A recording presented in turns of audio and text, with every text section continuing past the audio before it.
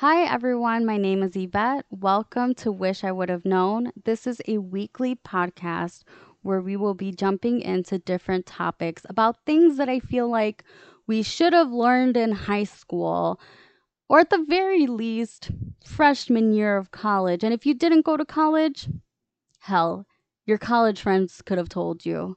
So that could be about insurances, credit, relationship problem solving, how to get along, how to not be in this crisis all the time. Because I really feel like most of us are just kind of living through life, not really enjoying it, coming across situations that really make us feel like, wow, I wish I would have known that sooner.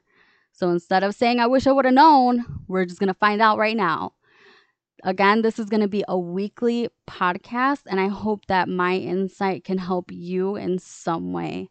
Please stay tuned. Thank you. Bye.